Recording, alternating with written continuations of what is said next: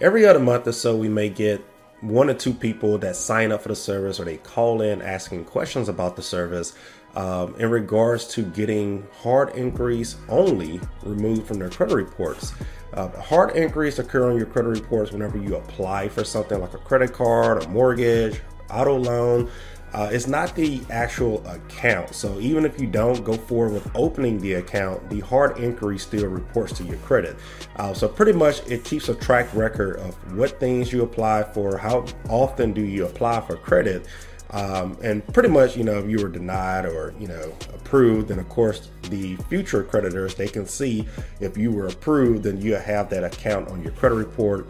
If that account isn't on there, then of course either you were denied or maybe you just didn't move forward with that account. So normally most people will want to get hard inquiries removed, because if you have too many, most of the times when you go to apply for something else, a bank or a creditor or a lender, they may say, you have too many hard inquiries, you've been applying for credit too often, we're not going to approve you at this time, or you have too many hard inquiries within a 6-month or a 12-month period, whatever the case is. So that's one of the main reasons most people sign up to get hard inquiries removed.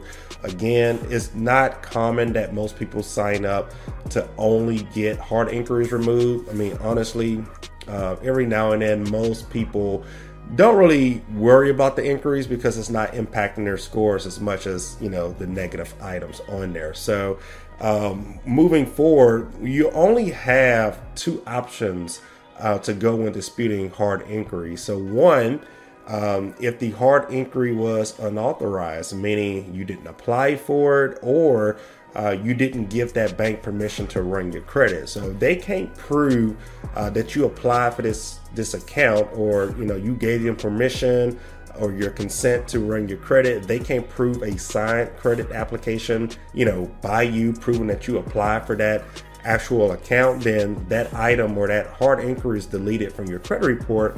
And then the second option is, once they can prove that you applied for it, which most of these accounts these days are electronic, most of that stuff they can just verify within a second. But let's just say they did. Then of course the next option would be to request the bank or lender or creditor that ran your credit if they would just do you a one-time favor to remove the hard inquiry.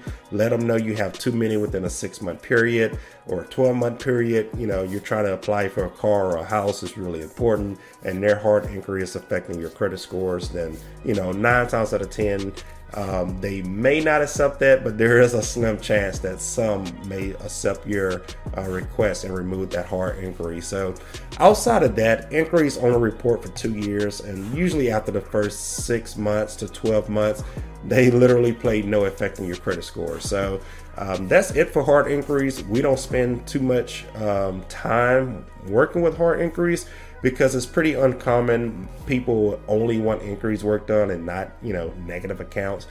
Most of the people, 99% of the people that sign up for our service or call in about our service are, relating to late payments, collections, charge-offs, repos, and things like that. So that's everything on hard inquiries. There's no magic letter or some magic pill you can swallow to get hard inquiries removed. Those are your only 2 options.